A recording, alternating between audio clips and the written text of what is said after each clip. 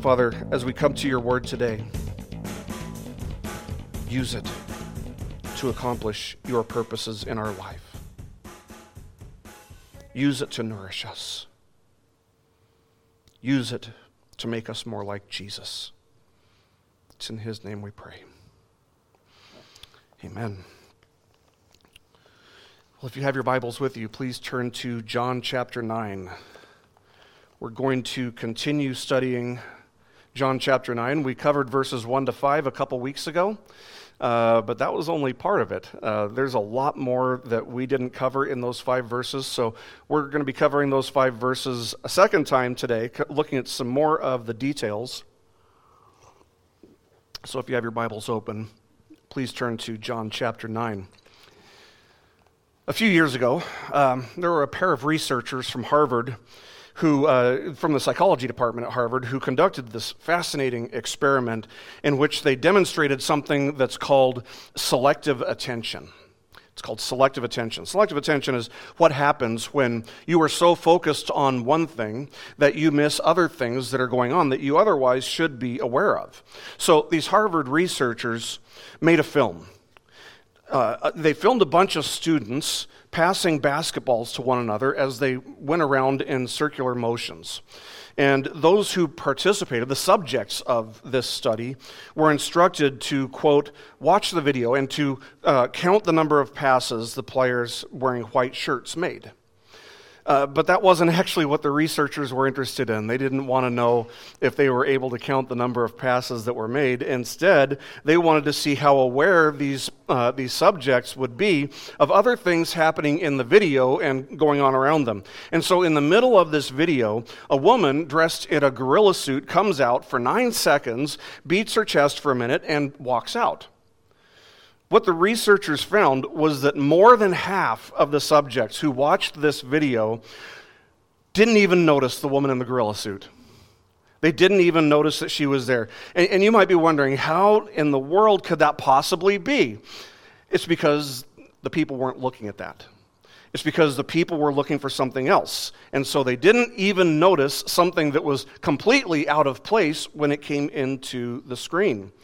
That's what psychologists call selective attention. It's really a very fascinating psychological phenomenon, but the Bible actually tells us that the same thing happens with unregenerate, unbelieving humanity toward God. That's one of the reasons that the Bible refers to people who are lost as being blind. Being blind is an illustration of spiritual blindness. Because spiritually speaking, humanity by nature is blind. Humanity by nature is blind to the fact that we are by nature in bondage to sin. Humanity is by nature blind to the fact that we are sinners who need a Savior. And humanity is by nature blind to the fact that God has provided a Savior in the Lord Jesus Christ. And we aren't only blind by nature, we're also blind by choice, spiritually speaking. And when I say that, I mean nobody seeks for God. And Scripture tells us that that is a willful inaction. The blind man that Jesus encounters outside of the temple in Jerusalem at the beginning of chapter 9 is no exception to this, by the way. The 9th chapter starts out with him being not only physically blind, unable to physically see, but he's spiritually blind as this chapter begins as well. How do we know that? How do we know that he starts out spiritually blind? It's because he hasn't sought God. He hasn't sought Jesus. Jesus is coming by and he doesn't call out for Jesus to help him, even though he's seated as a beggar right outside of the temple. And surely he's heard all the commotion that we saw take place between chapters 7 and 8 at the Feast of Booths. His only hope, this blind beggar's only hope, is the same as everybody else's only hope, and that is that Jesus would come to him. Because he hasn't gone to Jesus. He hasn't sought Jesus. Now, when you look at John's entire gospel testimony. There are a total of 7 major miracles in John's gospel. There's the changing of the water into wine at the wedding feast back in chapter 2. There's the healing of the nobleman's son in chapter 4. There's the healing of the crippled man by the pool of Bethesda in chapter 5. There's the feeding of the 5,000 families in chapter 6. Jesus walking on water in chapter 6. Jesus giving sight to the man who was born blind here in chapter 9, and then we're going to get to the raising of Lazarus from the grave. 7 major miracles, 7 signs that John uses to persuade his readers to not only understand who Jesus is, but to do something with that understanding, namely, believe in him, thereby receiving eternal life. Now, John tells us that if he wanted to write all the miracles of Jesus down, it would take more paper than the world could possibly hold. So he records 7 major miracles. He apparently believed that these were the most significant in terms of what he's trying to accomplish. What's he trying to accomplish? He wants his readers to believe and to receive eternal life. So he's giving us these 7 miracles as a means to that end. And each of the miracles, if you look at them, they're not an end in and of themselves. Each one of the miracles that Jesus performs in the book of John is what you would call an object lesson. An object lesson is giving you an illustration in person, like a living parable. They're each communicating some kind of spiritual truth. And as we study the 6th sign, what we need to understand is that it's a picture of salvation. It's a picture of salvation. Now, we've started to look at the man who was born blind and at the differences between the reaction that Jesus had toward him versus the reaction that the disciples had toward him versus the way that the Pharisees saw him. But today we're going to be looking again at those 5 verses, but we're going to be extending that to verse 12. So we'll be looking at verses 1 to 12. And the point of our passage today is this.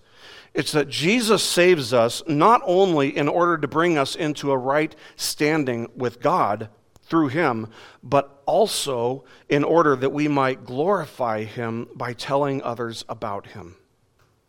Jesus saves us not only to bring us into right standing with God through himself, but also in order that we may glorify him by telling others about him. Now, we'll start by looking at these 5 verses that we've already begun to look at. We considered some important details about this scene, but there are a few more that I think we must consider. So let's look at verses 1 to 5 as we begin. As he passed by, he saw a man blind from birth. And his disciples asked him, "Rabbi, who sinned, this man or his parents, that he would be born blind?"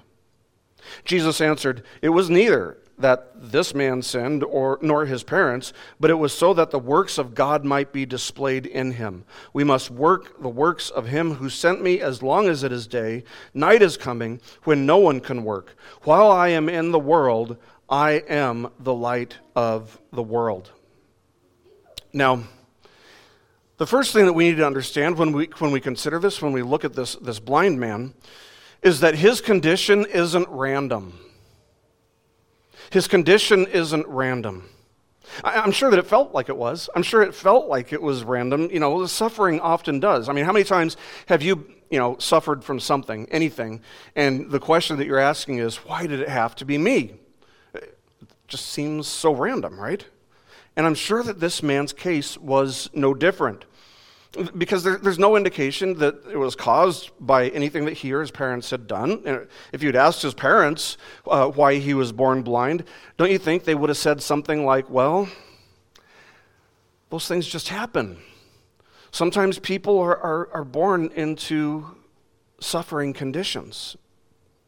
And I'm certain that this man's condition seemed random and just simply unfortunate. But when we read this much of the passage, we realize that it isn't random at all, but rather we're confronted with the reality that he had this condition so that the works of God might be displayed in him. That's why he has this condition. Even though we don't know how old he is. Say he's 20, 30 years old. For that much time, he probably got to the point where he just figured it's random. These things happen, and I was just unlucky. God had given this condition to this man so that for thousands of years, people would see this vivid contrast between the Pharisees, who were unbelieving in the previous chapter, and this man who would believe.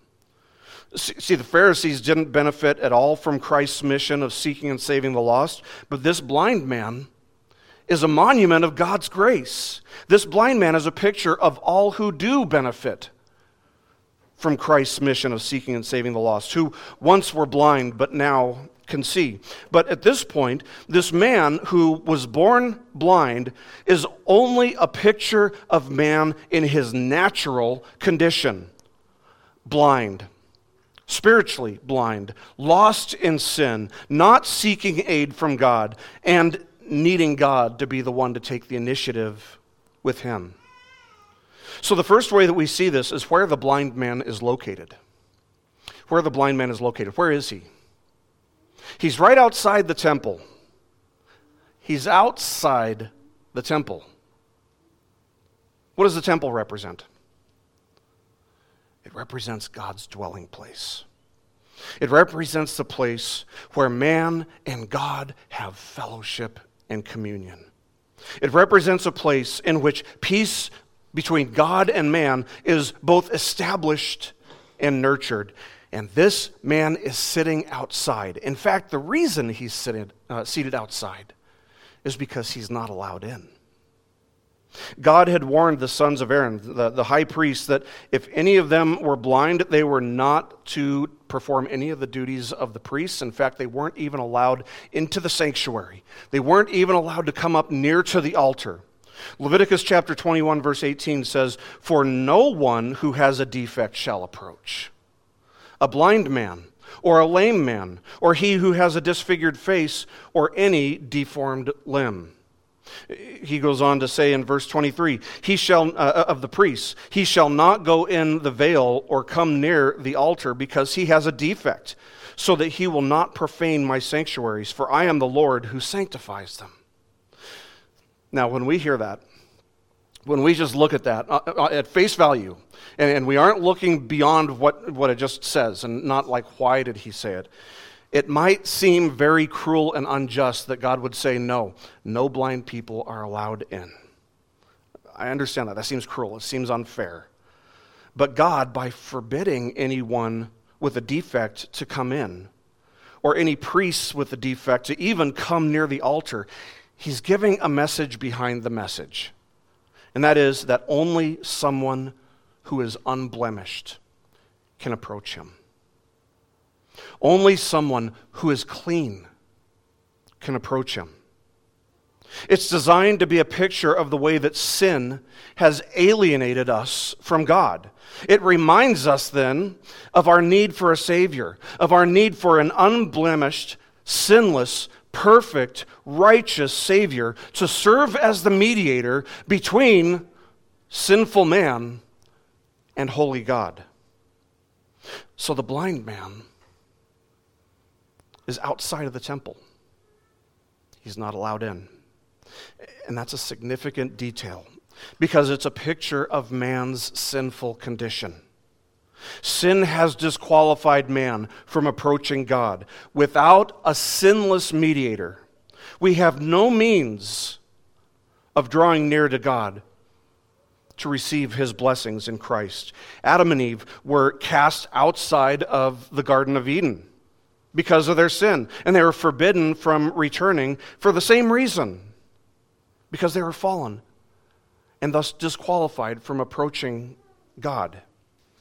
In the words of John Owen, quote, "Because of sin, no man in his natural state has fellowship with God. God is light, and we are darkness. What communion has light with darkness?" End quote. So being outside of the temple is a picture of every son of Adam in his natural condition, apart from God's grace As surely as the Scriptures tell us, all have sinned and fall short of the glory of God. So that's the first way we see it. Secondly, we see that this blind man is a picture of sinful, lost humanity in the sense that even when Jesus was right in front of him, even when Jesus was near, the blind man could not see him. He couldn't see anything, right? He had no way of knowing that Jesus was there. But at the same time, he also had no category for what that would even mean for somebody to be coming close, like what that would look like, right? Some of you might remember that I have no sense of smell, right? So for me, a sweaty sock smells exactly like a rose. They smell exactly the same. Now, sometimes Christina will smell something, and so we'll start talking about the way that something smells, and I'll ask her, hey, could you describe that for me? But she can't, because I have no categories to compare it to. I have no point of reference with which I can say, okay, so it's kind of like this or that. I have no idea what it's like to smell. It's impossible for her to, therefore, explain to me how something smells. All I know is that the first smell I will ever experience will be the second I enter heaven's gates. I'll take it. But likewise, if you had tried to describe a beautiful sunset or a beautiful field, a meadow, to this blind man, the most he could say is, that's nice, I have no idea what you're talking about. I don't have categories for understanding what that even means. So it makes no sense to me. And that is mankind's natural condition as well, isn't it? Mankind, by nature, because we're fallen, we are blind to the beauty and the glory of Christ. We don't even have a category for it by nature. Natural man not only doesn't understand spiritual truth, but he is altogether unable to even do so. 1 Corinthians 2:14 says, a natural man does not accept the things of the Spirit of God, for they are foolishness to him, and he cannot understand them because they are spiritually appraised. That's spiritual blindness. No categories to compare, no understanding at all. That's precisely why Jesus told Nicodemus, unless one is born again, he cannot see the kingdom of God. What must happen in order for one to see the glory of the kingdom of God? He must be regenerated. He must be born again. He must be born from above. But when you're born, physically, are you active? Is it your fault that you were born? No, we don't cause our own birth. We are passive in our birth. We rely on the initiative of the one who is giving birth to us. And the same is implied in the spiritual sense of the term born again or born from above. The natural man cannot see the kingdom of God, and he cannot understand spiritual truths. He is blind to them, even when they're standing right there in front of his face. Third, not only could this blind man not heal himself, but nobody else in the whole world could help him either. There are no cures for blindness. And even if technology were to create a means of doing so, it would still require something being done to the blind person. They would still have to be passive in that cure. But in this man's time and in this man's situation, nobody could help him. Nobody but God. And that's our condition by nature as well. We are in bondage to sin, and we cannot help ourselves. Only God can help us. That brings us to the fourth way that he's a picture of unregenerate, unbelieving humanity, because not only can he not help himself, but he's not even calling out to God for help. He is simply resigned to the fact that he has always dwelled in darkness, and that's all he knows, so it's all he wants. Not only does he not know any differently, but he doesn't want differently. He's not outside of the temple begging for God to help him. He's outside of the temple begging for alms, begging for money. And that is a picture of humanity. Apart from God's grace, Not only can we not help ourselves, but we don't want help, and thus we don't seek help from God for our spiritual condition.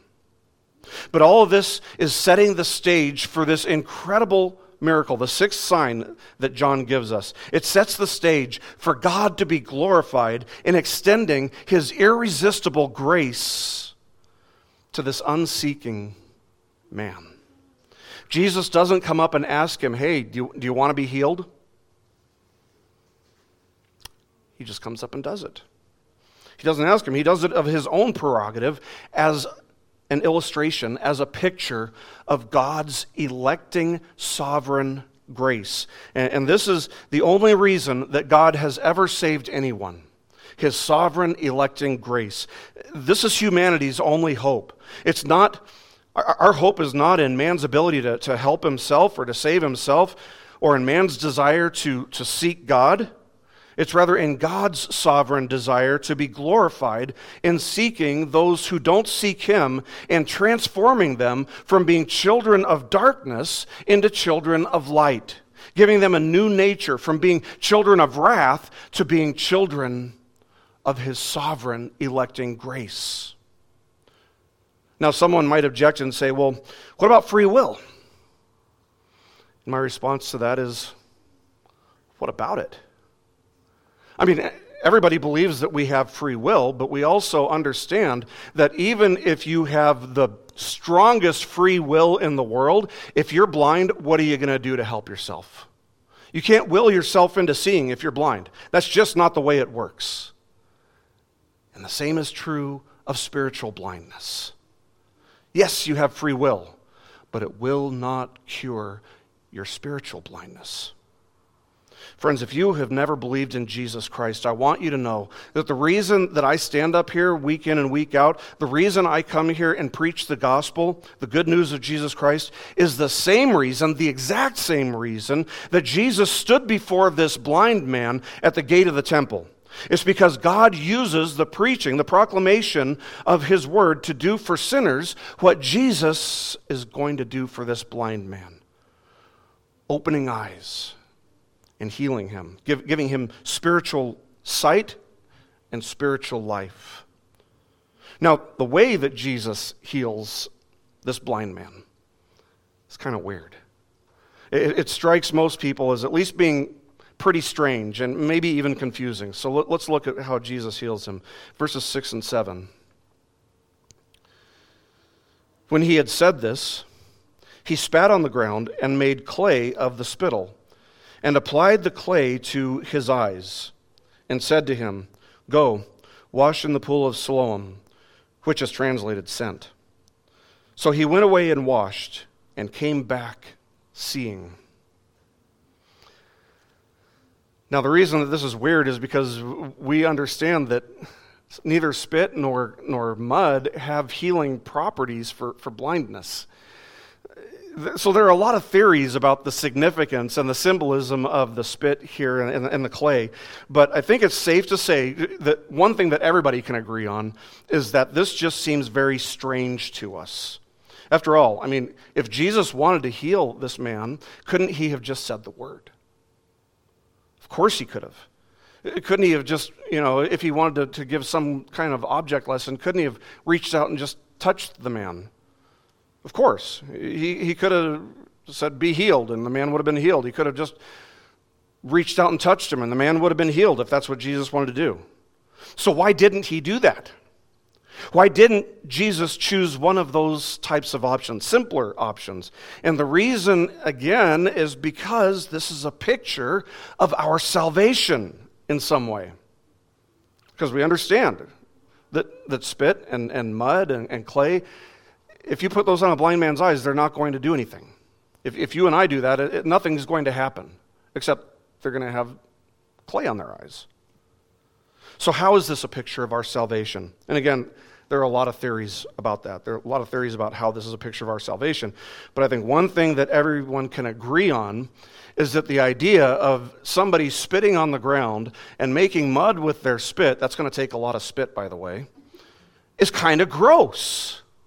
You're going to put that on somebody's eyes? That's kind of revolting. In fact, you might even say it's offensive. Is it possible then that this is an illustration of the foolishness and the offensive nature of the gospel? I'd say that's at least one possibility, but I think I would go with that. I like that explanation. That's one possibility. Another explanation for the clay has to do with the fact that the man was made from dust. John Calvin explains this view, even though this wasn't John Calvin's view per se. He writes this, he says, quote, "Just as man was at first made of clay, so Christ used clay in restoring his eyes to show that he had the same power over a part of the body that the Father had exercised in creating the whole man," end quote. And again, that's possible. The view I take, though, is kind of a combination. I like that first one, and I like the same view that Calvin had. And that view is that Jesus was highlighting and intensifying the man's blindness so as to kind of underline and accentuate and magnify the glory of the cure.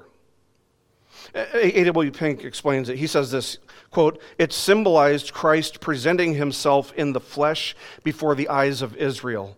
Doctrinally, it prefigured the Lord pressing upon the sinner his lost condition and need of a Savior. The placing of clay on his eyes emphasizes our blindness," end quote. So, of the instruction to go and wash in the pool of Siloam, Pink writes this. He says, quote, "This intimates our need of turning to the Word and applying it to ourselves, for it is the entrance of God's words which alone give light," end quote. In other words, it seems possible that Jesus put this clay, this mud, on the man's eyes so that the man would have something to wash off. So in order for him to experience what Jesus had done for him, what did he need to do? He needed to obey Jesus. Jesus told him to do something. He needed to do it if he wanted to see what Jesus had done. One of the main keys to understanding this part of the passage, this part of the story, is the fact that John tells us that the pool's name means sent. It's significant that he tells us what that word means. He could have just left it as it is. I mean, we talk about geographical places and, they might have a foreign name. We don't care about what that name means necessarily, right? So the fact that John tells us it means sent is important. Now, when we think of that word, when we think of the word sent, what's the significance of that? Because there were other pools and there were other bodies of water in the area that Jesus could have said, go to this one. He could have said, go to the pool of Bethesda. That's also in Jerusalem outside the gate. So why this one? Well, if we consider what Jesus said multiple times, by the way, in the previous chapter, it makes sense. In the previous chapter, he claimed to have been sent by God, the Father, multiple times. Back in chapter 8, verse 16, he says, "But even if I do judge, my judgment is true, for I am not alone in it, but I and the Father who sent me." Verse 18, "I am he who testifies about myself, and the Father who sent me testifies about me." Verse 26, "I have many things to speak and to judge concerning you, but he who sent me is true." Verse 29, "And he who sent me is with me." Verse 42, Jesus said to them, "If God were your Father, you would love me, for I proceeded forth and have come from God, for I have not even come on my own initiative, but he sent me." Sent. And then it continues into chapter 9, verse 4. "We must work the works of him who sent me as long as it is day." The point is, it's so easy to miss it because it's such a small word. The point is that Jesus is the sent one. He was sent by the Father. When Jesus instructs this man to go to the pool named Sent, the message is this. The message is, if the spiritually blind are washed in the one who was sent, they will see. If the spiritually blind are washed in the one who was sent, they will gain spiritual sight. Now, one of the things that we've seen, one of the themes, I guess, that we've seen running through our study of John, there's kind of this theme of water that runs through the book. Think back to Jesus' first miracle, which was when he did what? Back in chapter 2, what did he do? He turned water into wine. In chapter 4, Jesus goes to the Samaritan woman by a well, which is where you draw water from. And he says to her, if you knew the gift of God and who it is who says to you, give me a drink, you would have asked him, and he would have given you living water. He goes on to say, everyone who drinks of this water will thirst again, but whoever drinks of the water that I will give him shall never thirst, but the water that I will give him will become in him a well of water springing up to eternal life. Going into chapter 5, we read about Jesus healing this crippled man who had placed his hope in what? Earthly water. The pool of Bethesda. Chapter 7, Jesus cries out during the water pouring ceremony at the Feast of Booths, saying, he who believes in me, as the scripture said, from his innermost being will flow rivers of living water. See, there's this theme of water that flows through the book of John. Now, we need to understand a little bit of geography if we're really going to grasp the full significance of this. Richard Phillips explains in his commentary that, quote, the water in this pool flowed through the Temple Mount. The temple was where the sacrifices were offered, where sinners came to God through the blood shed for forgiveness. Jesus is telling us that if we want to escape the darkness, we must wash ourselves in the pool that Jesus was sent by God to provide. End quote. Have you done that, friend? Have you done that? Have you put real faith, real confident trust in the proverbial pool that God has provided in sending his only Son, the Lord Jesus Christ, for sinners to be washed clean by? Because the waters of every other pool are filthy. If you bathe in the waters of any other pool, you will come out dirtier than you went in. Bathe in them and you are worse off than when you started. That is, if you are trusting in your own goodness, if you're trusting in merit, your own righteousness for right standing with God, if you're trusting in a worldly philosophy for salvation, you are banking on the wrong things. You are cleansing in waters that only make you more filthy in God's sight. But if you are cleansed by the pool of water that is Jesus Christ, if you are trusting in him and him alone for your salvation, just one drop is enough to make you clean. See, we're all dirty, and we all need to be cleansed. But Jesus perfectly upheld the law of God. Why does that matter? Because we haven't. You haven't done it. You haven't upheld the law of God. I haven't upheld the law of God. We've all fallen short. All have sinned and have thus fallen short of the glory of God, of God's perfect standards of righteousness. Only Jesus has upheld God's perfect standard of righteousness. And so what you need is for Jesus to give you his perfect righteousness, and you need him to wash away your sin. And only he can. And when you bathe in that pool, the pool of the one sent by God, when you believe in the Lord Jesus Christ, he clothes you in Jesus' own righteousness, and he is faithful to cleanse you from all of your sin. Think about this blind man. Do you see that he didn't even ask any questions? Jesus puts this mud on his face, and he doesn't say, whoa, what are you doing there, Jesus? Go to the pool of Siloam. Why there? There's a closer pool for me to go to. Why that one? He doesn't ask any questions. What does he do? He simply believes Jesus and obeys. And that's what he's calling you to do today as well, friends. To trust and obey. It may seem as foolish to the perishing as the method by which Jesus chose to clean this man. But to those who are being saved, it is the power of God unto the salvation of sinners. Listen very carefully, friends. God has only one way of cleansing and saving sinners, and that is by grace alone, through faith alone, in Christ alone, and, as we're going to be seeing at the end of the month when we do our Reformation Sunday study on Soli Deo Gloria, and it's all for the glory of God alone. We are not saved by works.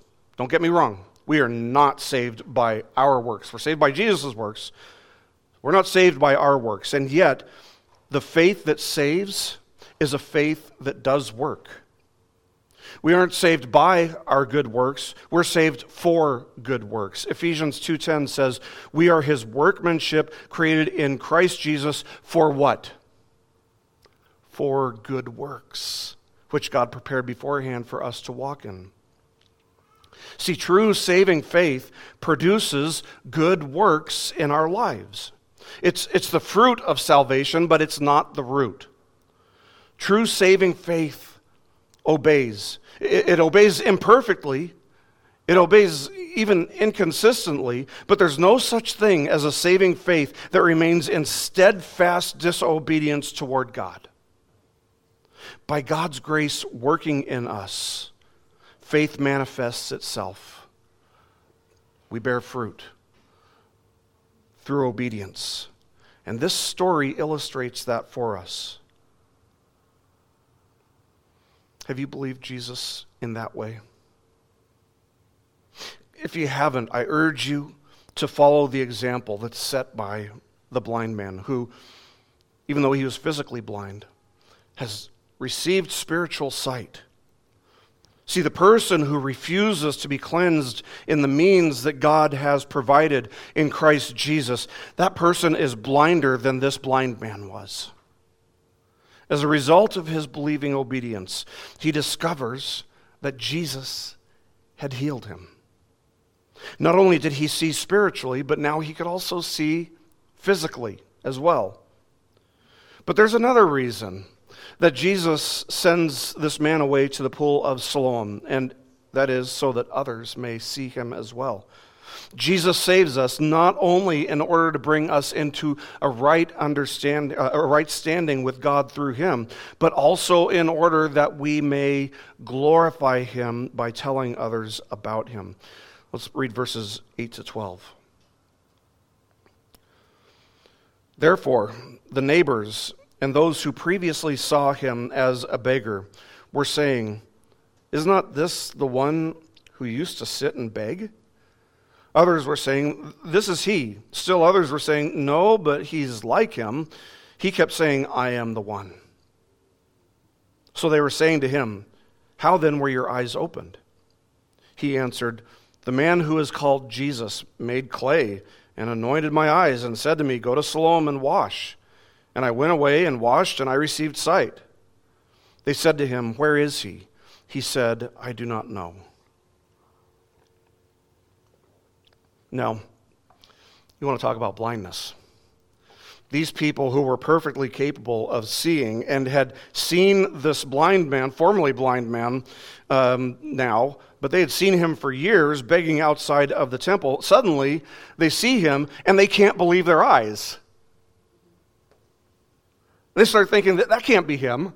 This guy sees. The beggar that I walked by who knows how many times, that guy couldn't see. This guy sees, so this can't be him. This must be somebody who just looks similar to him. Even though they've walked by him who knows how many times, more times than they could possibly count, suddenly they're doubting their own ability to trust what they're seeing. Spiritually, what a good place to be, right? And yet, the man, the formerly blind man, and isn't it interesting, by the way, that John never tells us what his name is? And yet this man, he continues insisting that he is indeed the one that they thought he was. He used to be the blind man who used to sit by the side of the road begging. And they want an explanation for that, don't they? They want to know, how exactly could this have happened to you? And he provides one for them. He tells them about Jesus. He tells them what changed him, what made the difference in his life. He tells them about what Jesus did for him. Now let me be clear about this, friends. When God saves a person, people should notice. There should be a stark contrast of before and after. There should be such a difference in your life that people start wondering, what in the world has happened to you? Nobody could argue with the fact that this man had been given sight, and we should be able to say the same thing of every convert. That they once were blind and now they see, and seeing changes everything spiritually. You once were blind to sin, now you see it. You once were blind to your need for a Savior, but now it's plain as day to you. You once were blind to the worthlessness of pursuing first and foremost the things of the world, but that is no longer the case. You once were blind to the glory of Christ and to the fact that nothing in this world compares to following and being devoted to Him. But now, you see.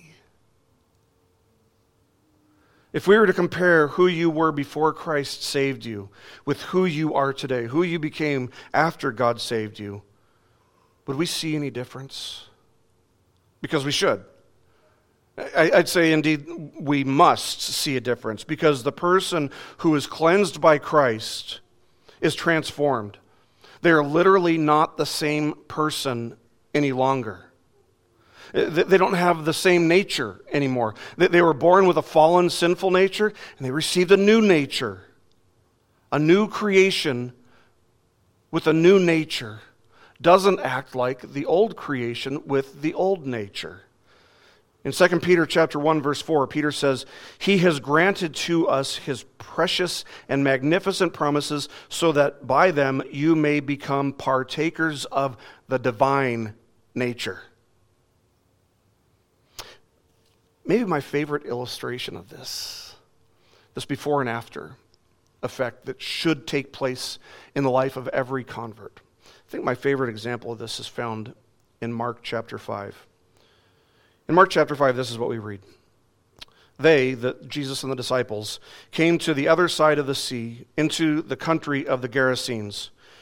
When he, Jesus of course, when he got out of the boat, immediately a man from the tombs with an unclean spirit met him, and he had his dwelling among the tombs.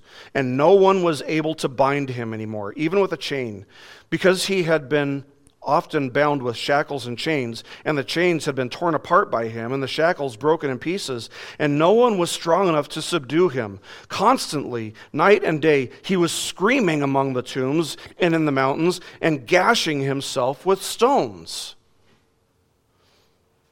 That's before Jesus. So Jesus confronts him, and he casts legion out of the man and into a herd of swine. And then we see this man after Jesus healed him. We read this. We read their herdsman, the herdsman who owned the swine that legion was cast into, and the swine all went into the sea. Their herdsman ran away and reported it in the city and in the country. And the people came to see what it was that had happened. They came to Jesus and observed the man who had been demon-possessed sitting down, clothed and in his right mind, the very man who had had the legion. And listen to the response of the people to that. And they became frightened. The people start begging Jesus to leave. They're scared. And so he does. He goes back to the boat, and as this man who had been possessed by legion tries to get into the boat, Jesus says, "No, you're not coming with us." He refuses to allow this man to come with them. He instructs him and said, "Go home to your people and report to them what great things the Lord has done for you and how he had mercy on you." And Mark adds a final note of this man, writing, "And he went away and began to proclaim in Decapolis what great things Jesus had done for him, and everyone was amazed." Later in the book, when we go back to Decapolis, everybody's heard about him.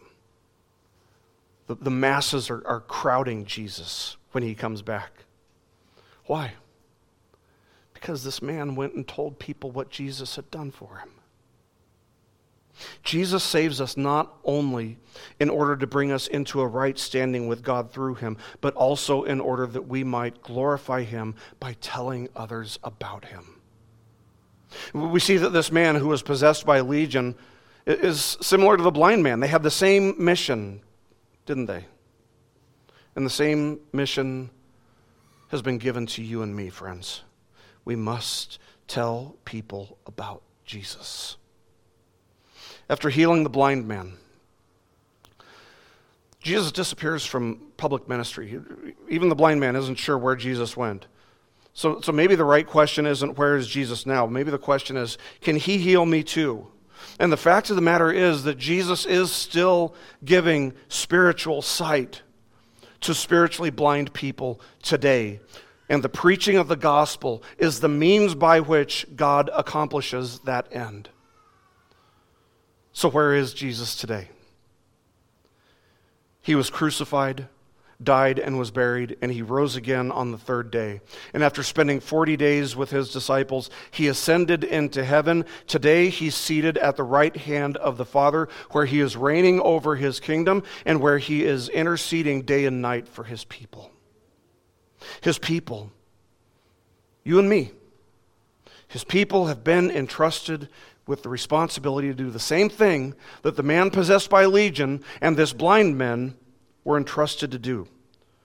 And that is with the responsibility to shine the light that they've been given before men, to be a light in the darkness of the world. Now, you and I don't have the power to give somebody physical sight or spiritual sight, but we can do what the formerly blind man did. We can tell them about the one who found us in our blindness and healed us. If you've been redeemed by Christ, you have been redeemed for a purpose. There is a purpose to your life. There is a reason for your new life in Christ, and that is to use the life that you have been given for the glory of Jesus Christ, and to do so by shining your light in the darkness for all to see. Jesus saves us not only in order to bring us into right standing with God through him, but also in order that we might glorify him by telling others about him. And so to that end, may he grant us much grace and many opportunities to share the good news of Jesus, all for the glory of him who effectually called us out of darkness and into his marvelous light. Let's pray. Our most gracious Heavenly Father, we thank you for your mercy and your grace, that though we were outside of any possibility of experiencing fellowship with you, even though we were poor beggars who were spiritually blind, who didn't seek you, who didn't want you, you sought us. You sought us and you healed us. You allowed us to see our need for grace. You allowed us to see our need for a Savior. And you showed us that Christ is that Savior. He's the one that you have sent to reconcile those who believe in him with yourself. And we thank you that by your grace alone, we may be counted among that number. We pray, Lord, that our lives would be like a light shining in the darkness, especially as we look out now and we just see that the darkness is getting darker still. Oh God, you have put us in this place, in this time, for that reason, to be a light. So give us grace to accomplish that purpose. Give us conviction. Give us boldness in order that we may bring much glory to Christ and many people may hear about him and be healed. It's in Christ's name we pray. Amen. This message has been brought to you by BibleStudyPodcasts.org. We are a listener-supported ministry. If this is your first time listening to us, we thank you so much for joining us, and we ask nothing further from you. But if this is a ministry that you rely on for regular spiritual teaching, we do depend on your financial support to keep us going and growing. If you'd like to make a donation to BibleStudyPodcasts.org to keep us going and reaching thousands of people around the world, you can go to our website, BibleStudyPodcasts.org, and you can make a donation on the right-hand side by clicking on the support box. Again, we do rely on your support, and we thank you so much for your financial participation in this ministry, which enables us to continue in our mission of teaching timeless truths in these truthless times. God bless you. Thank you so much for listening today, and keep growing closer to Jesus. Take me deeper.